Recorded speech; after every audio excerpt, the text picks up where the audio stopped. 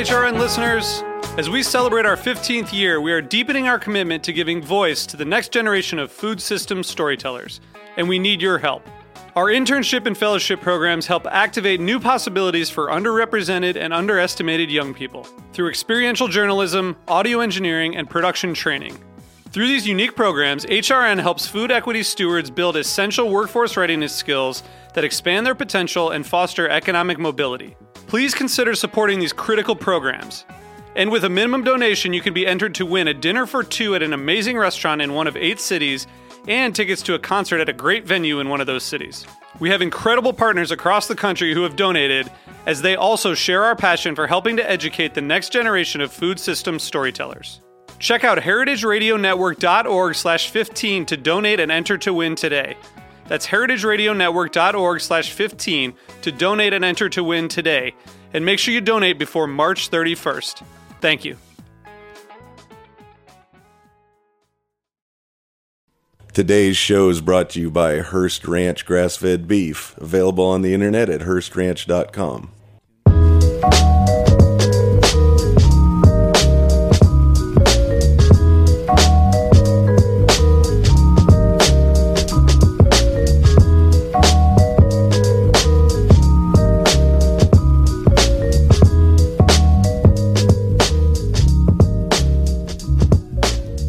Okay, once again, it is Thursday, 1 o'clock, and you have tuned in to the Heritage Radio Network. You're listening to The Farm Report, and I'm your host, Erin Fairbanks. We're coming to you live from the back of Roberta's in beautiful Bushwick, Brooklyn, and we are on the line with Atina Diffley talking about her memoir. And Atina, before we kind of took a technical break there, I had asked you how you got into farming. You know, I grew up in a family that produced or wildcrafted much of our food. So I was raised with really good food, and as a child, that was a real important spiritual part of my life, but not something I thought about a lot on a technical level. And then when I left my parents' home and had to buy food in a grocery store, it was a real awakening for me because the food was just really flat. It had no life to it. So I already knew I wanted to be a farmer, but that was the cincher in that I had to grow food to eat. And this was in the 70s when there weren't a lot of options for organic and alternative food systems, and I had to really create my own to be able to eat. So that was the real impetus for me, is making me really go out there and find a way to do it. And so you, along, I think, with your partner, Martin, started a farm called Gardens of Egan, and that was, you know, in your bio here, it's listed as an urban edge organic vegetable farm. When you guys started on that piece of property, was it on the urban edge, or is that something that kind of came later? The property we started on, my husband started farming in 1973, and it had been in his family since the 1850s, so he was 4th generation. And he grew up in the 50s and 60s when that was the food source into the Twin Cities and urban edge. And the freeway came in the 80s, and that was really the push to suburbanize that community. So when I joined him in 1985 on his family's land, there was only 2 farms left, and we were one of them.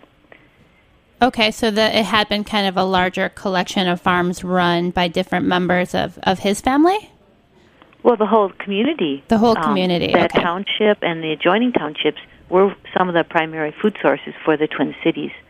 And until the late 70s, the grocery stores were still going to farmers markets and buying direct from farmers. And the local farmers had delivery routes into the cities where they went to people's homes. They had keys to people's homes and actually put the food right into their refrigerators. Well, and that really fell apart. Yeah, that's a different level of service, I guess.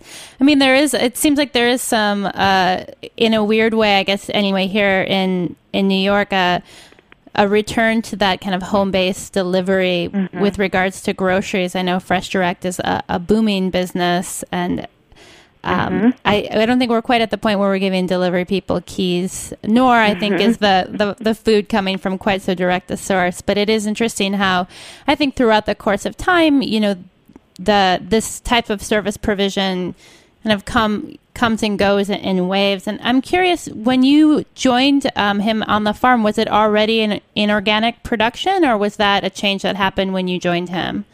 No, when he started in 1973, he was organic and was certified in 1974. The farm has always been certified.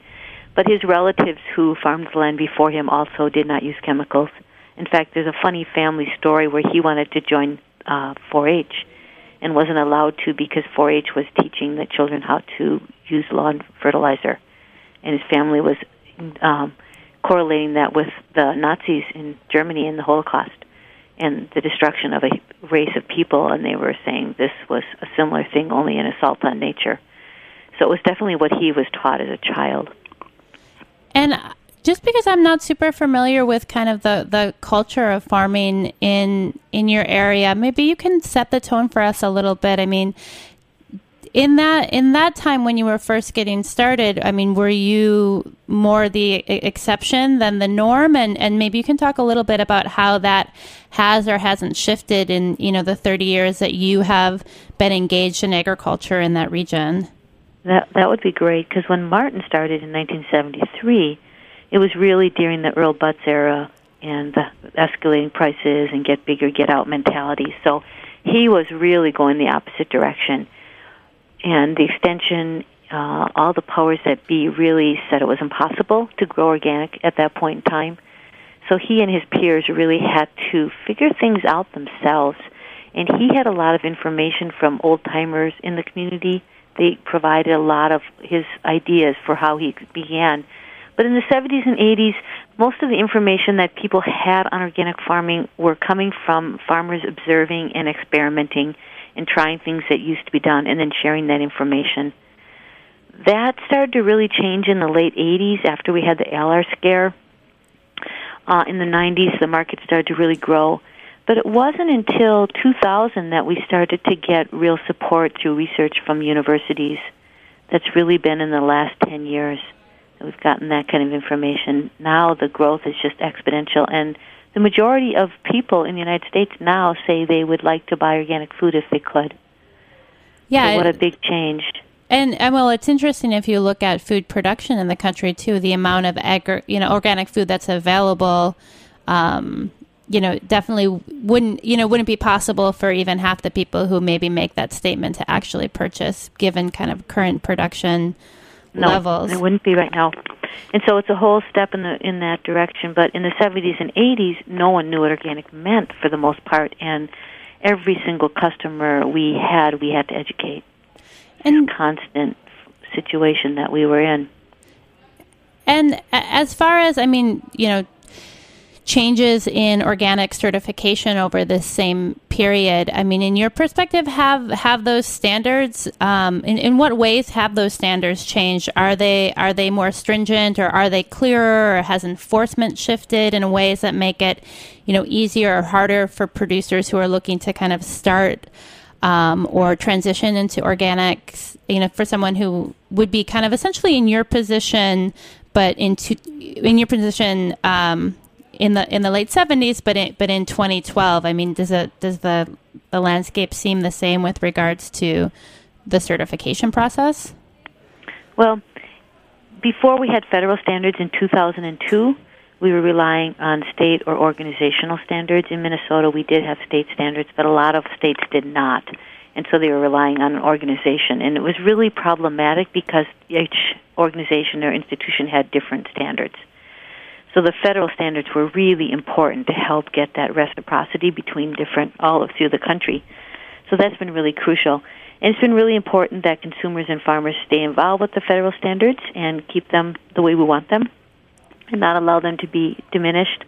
I feel good about the standards. There's been some aspects of them, such as the pasture rule, that weren't written clear enough, and we've had to go back over them and get more tight wording so that there weren't loopholes. And some of that work has been done. It's been done with the pasture rule, and we need more of that work yet in some areas. But for the most part, the organic standards are great, and I'm happy with them. I want to make a point of how crucial certification is for two particular reasons that are relevant to farmers. One is that when a farmer is certified, it gives them an opportunity to protect themselves legally. And when people read my book, Turn Here, Sweet Corn, they'll get some of that story through a law issue we had with the Coke Industries through a pipeline when they tried to eminent domain our farm. we were able to protect it in other farms in the state of Minnesota with an organic mitigation plan because we were certified. And that organic system plan we had really was admissible in a court of law as a document that had been inspected, certified, and was federally registered. So that is really an important tool for farmers if they're using organic methods to protect themselves, because you never know when something like drift or eminent domain can happen.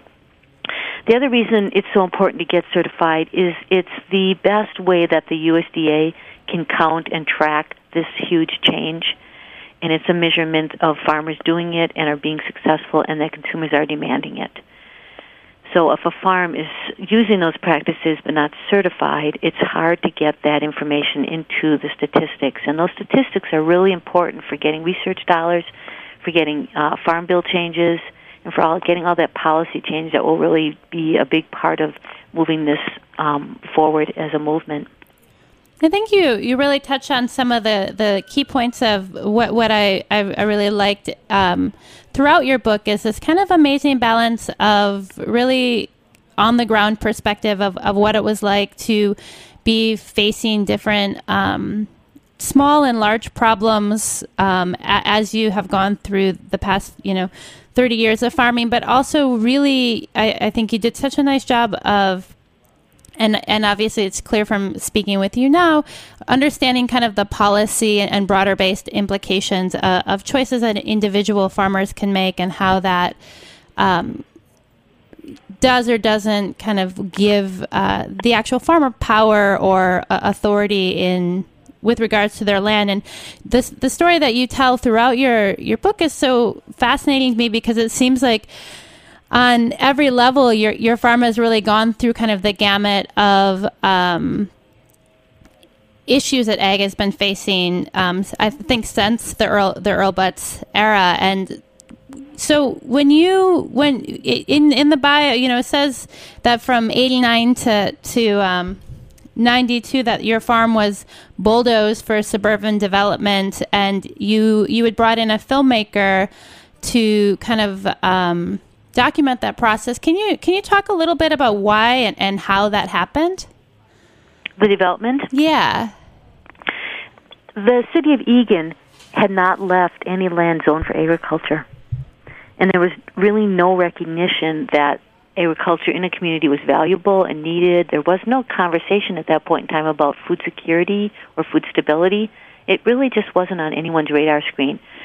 So the school district needed 20 of the 120 acres, and you can't really say no to that. And then that brought sewer and water across the rest of the land, which brought in sewer and water assessments because the land is seen as more valuable once it has sewer and water access. And you don't have to pay those assessments until the land is sold, but there's 11% interest on them. So in 7 years, the assessments double. If you owe $500,000 in those assessments, in 7 years you owe $1 million. In another 7 years you owe $2 million. You can see how very quickly the assessments can become more expensive than the value of the land. So it really forces the owners and the families, oftentimes these lands are owned by multiple family members, into making very difficult decisions, and oftentimes they don't agree, which is something that happened in this case. Some family members wanted to sell and some didn't. And it can create these really difficult situations. So it's a noose around the family's neck and the land's neck, and usually the land ends up paying. So that land was sold and developed, and that was one of the most valuable experiences of my life, because what I actually saw happen through that development process was ecological collapse on a miniature scale, because they developed that land over a period of 4 years, and we continued to farm land adjacent to land that was being bulldozed. And the bulldozer process removed all life. They took every tree, every shrub, every blade of grass, all the habitat for the birds, the frogs, the beneficial insects that managed the pests on our organic farm. All of our allies were gone, and suddenly we went from having really productive, healthy crops to having major disease and pest problems. And when it would rain, there was no life to take the water in. And so it would cause major erosion into our fields. We simply couldn't farm without life adjacent to it. And I'd known that on an intellectual level, and we all grew up learning about the services we receive from the ecosystem, such as fresh air and clean water. But I saw what happened when it's gone. and it was really profound. It was also really profound on a spiritual level, especially for my children who were young. And, anyone who's watched a child in nature sees that connection that a child is able to make with nature and the spiritual aspect of it, and they watched it be destroyed and not protected. And that, in and of itself, showed me how absolutely crucial nature is, because their loss was so huge. That sounds, really traumatic. And how did you make that decision? Can you talk a little bit about making the decision to leave that piece of property and the search for kind of the next stage of your farming career? Yeah, Martin and I only owned an acre there. We were not the owners of the land. They were owned by his cousins, so it wasn't our decision on the sale. And once they started bulldozing, they bulldozed right up to that acre of our land, and we were organic vegetable farmers, so we were renting land on 18 properties just to keep the business going with a 30-mile radius. It was a managerial nightmare. But it was really hard to find the right piece of land that met our needs, and we actually looked for 5 years before we found a piece that worked for us. Once we did move, we bought really good fertile prairie loam, which is what we have here in Minnesota from, centuries and centuries of prairie grasses building those soils. So once we got here, our farm really thrived. We're going to take maybe a short break, and when we come back, you have this great term you talk about it as virgin soil. So I'd like to tuck into a little bit about that first year of growing crops in your new location, but we're going to take a short break. Ain't no way to explain or say how painful the hangover was today. In front of the toilet, hands and knees, trying to breathe in between the dry heaves. My baby made me some coffee, afraid that if I drink some, it's probably coming right back out me. Couple of Advil, relax and chill, at a standstill with how bad I feel. I think I need to smell fresh air, so I stepped out the back door and fell down the stairs. The sunlight hit me dead in the eye, like it's mad that I gave half the day to last night. My bad sight made me trip on my ass right into that patch of grass, like that's life. All of a sudden, I realized something. The weather is amazing, even the birds are bumping. Stood up and took a look and a breath, and there's that bike that I forgot that I possessed. Never really seen exercise as friendly, but I think something's telling me to ride that 10 speed. The brakes are broken, it's alright. Hearst Ranch grass-fed beef, pasture raised on 150,000 acres in Central California. Hearst Ranch grass-fed beef, free range, sustainably produced, humane. Hearst Ranch grass-fed beef, the authentic flavor of the American West. All right, we are back, and the song you heard during break was our attempt at giving a shout out to a fellow Minnesotian. That's the rapper Atmosphere, but maybe not the most choice clip. Atina, so you went from farming, on 18 different parcels of land, and you said in a 30-mile radius. Definitely sounds like a managerial nightmare. Also, just really inefficient. So when you guys left that setup, did it happen kind of all at once, where you moved from all these little bits and pieces that you had put together to kind of keep the business running to one more traditional setup? Or yeah, we bought 100 acres and put it through an organic transition of 36 months before we farmed it. We never farmed land that was in transition. We always took it out of production. So when we come to that land after having a rest for 3 years, it is in really good condition. And when we got to our new farm, our yields doubled the first year without doing anything different, just from having really built that soil up. And that was a really beautiful thing to see. Yeah. When you talk about building soil, it's a phrase that we hear a lot, but can you tell us, what are some of the technical things that are actually happening during that 36 months? What are you looking at as far as creating that?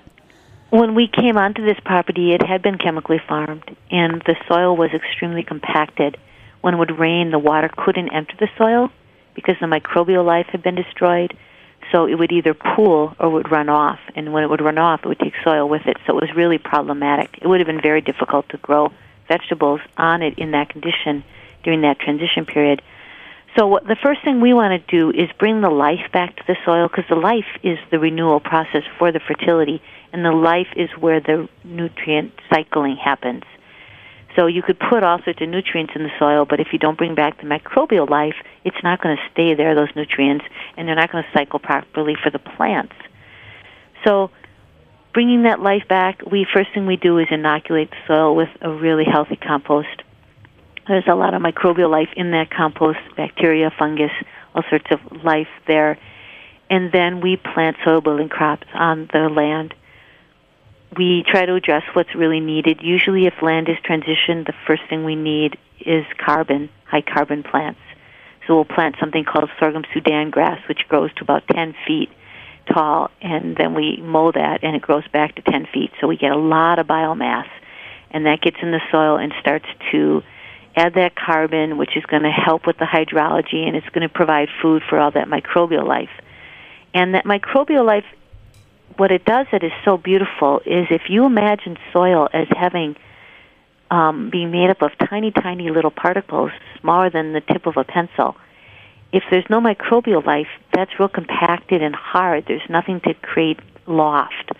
And the microbial life knits those little soil particles together into aggregates. And that's a real big part of that hydrology of the water being able to flow through and then be absorbed by the organic matter.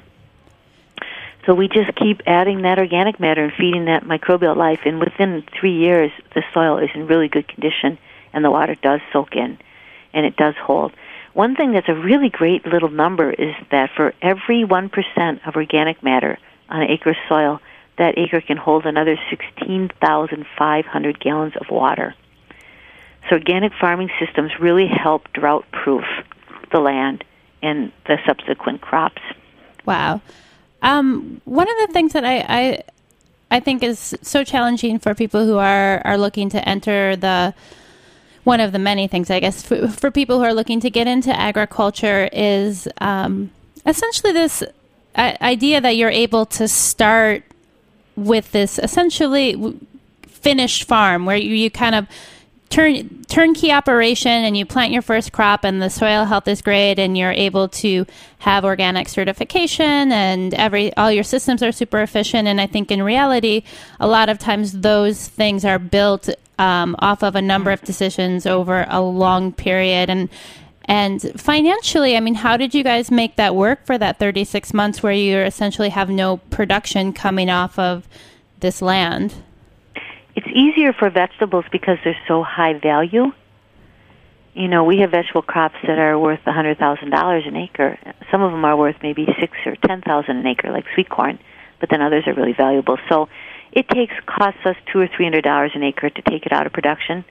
And the fertility that we get from that we get so much more than that in the following crops. But it does require some level of stability. I've just found that it's not worth it to try to crop land while it's in transition. It doesn't pay out.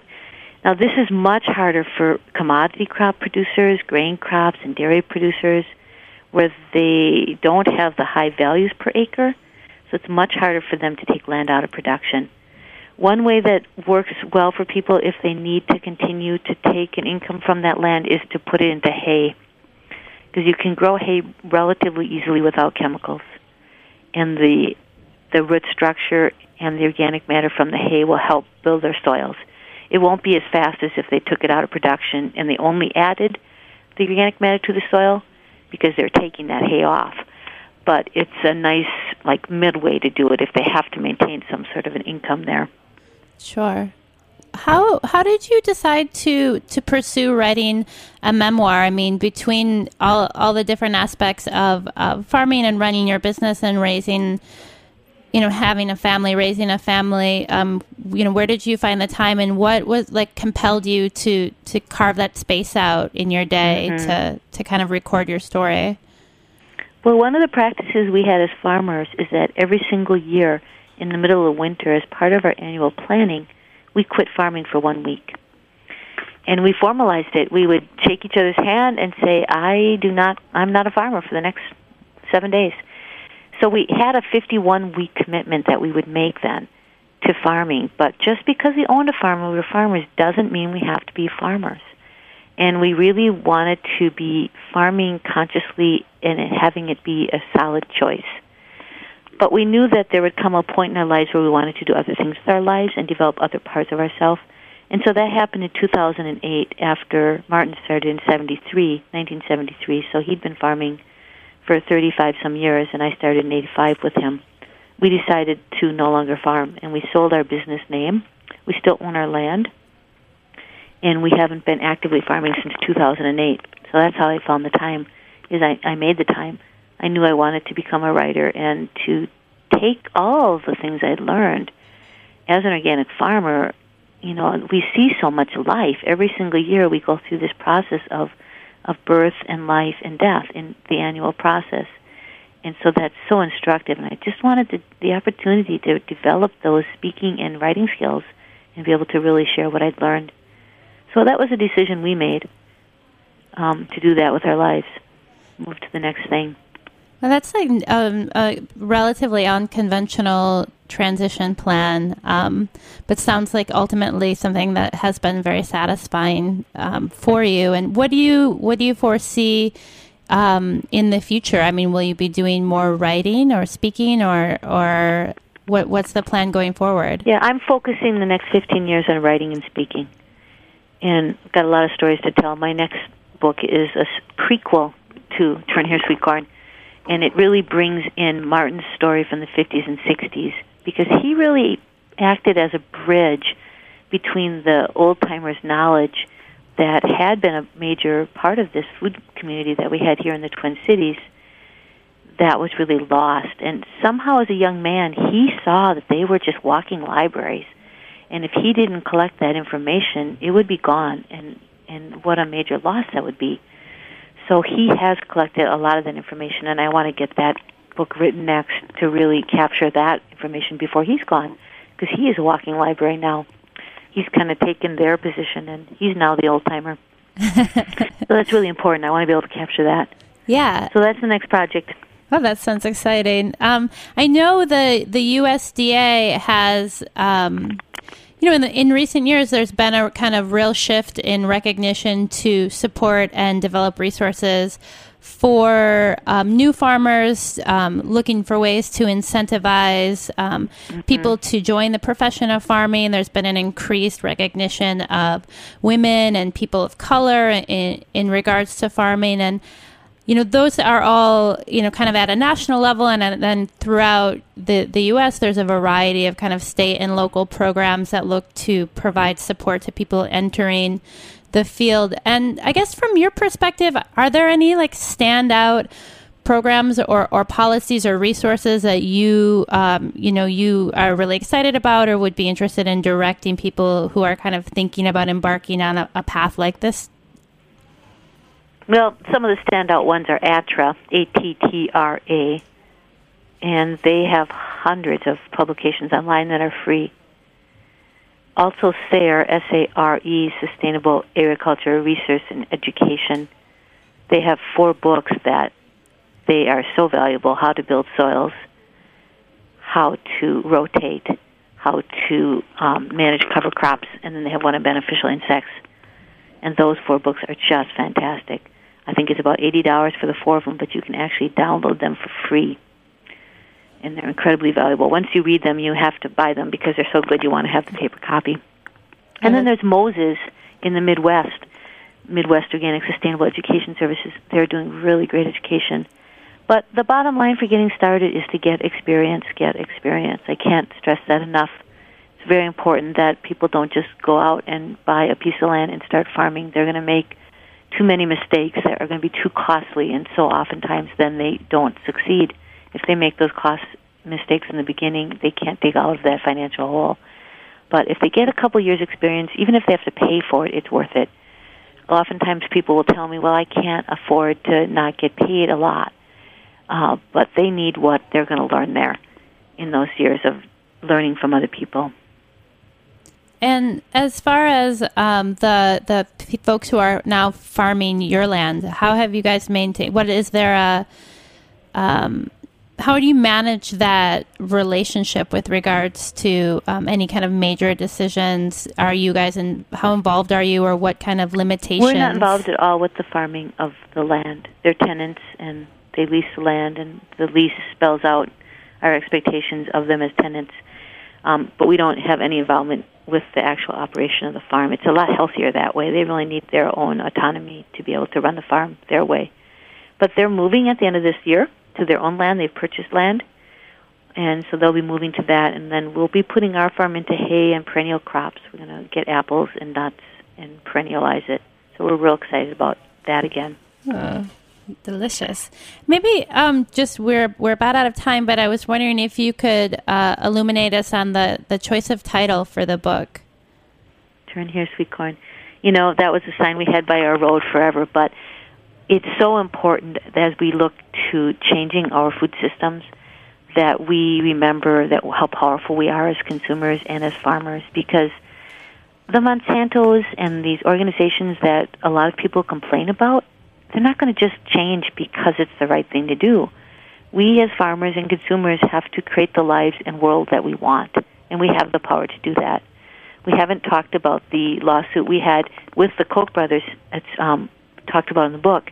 It's about the last 50 pages, but our success there was largely based on the amount of consumer advocacy that stepped forward, and over 4,500 people wrote a letter. That made a huge difference. And what consumers do and the decisions they make, that's how this is all going to change. And I think that provides a really nice way for people who aren't farming to engage in protecting and preserving, these landscapes and farming and food production in this way. You don't have to be a farmer or volunteer to pick weeds to kind of have a voice in how that world looks. I mean, essentially, you're buying and I want choices. consumers to know that they have a relationship with the land that feeds them. They might never, ever see that land. They might never work on that land. They might not do any farm activities, but they have a relationship with that land through that food. And so they're responsible. They're just as responsible as the farmer. There's no one to blame here. We each take care of our own actions, and that's how this changes. And so for them, just starting from where they are, if buying a little bit organic food is a step in the right direction, do that. If you're already buying organic food, maybe buying it more direct from the farmer, or buying it from stores that buy direct from the farmer. We can all take an action where we are. It could be cleaning supplies. It could be changing the lawn care supplies that we use. Just every day doing something to protect that land that we are all so dependent upon and cannot live without. Atina, thank you so much for joining us today. I know that we really only briefly touched on some of the many great stories that you lay out in your book. And if people want to purchase it, which I definitely suggest they do, and I'm looking forward to sitting down and being able to do a more thorough read, where can they find it? Where is there a place you would prefer them to choose to buy from? Turn Here, Sweet Corn is the title. Turn Here, Sweet Corn by Atina Diffley. It's available anywhere books are sold, online, Amazon, Barnes & Nobles, the Indies. The University of Minnesota is the publisher. Most of the bookstores I've been in are carrying it, so it seems to be widely available. And any plans in the future for a trip to the East Coast?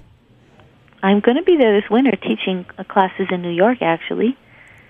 Oh, so excellent. Hopefully I can set up some book talks. I'll contact you then, and maybe you'll have some contacts.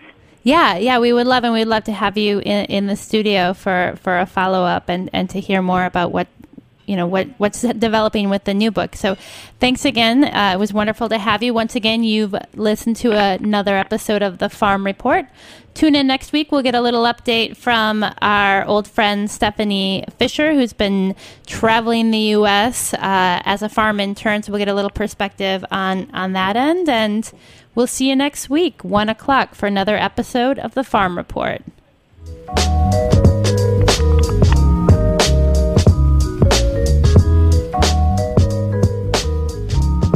Thanks for listening to this program on the Heritage Radio Network. You can find all of our archived programs on heritageradionetwork.com, as well as a schedule of upcoming live shows. You can also podcast all of our programs on iTunes by searching Heritage Radio Network in the iTunes Store. You can find us on Facebook and follow us on Twitter for up-to-date news and information. Thanks for listening.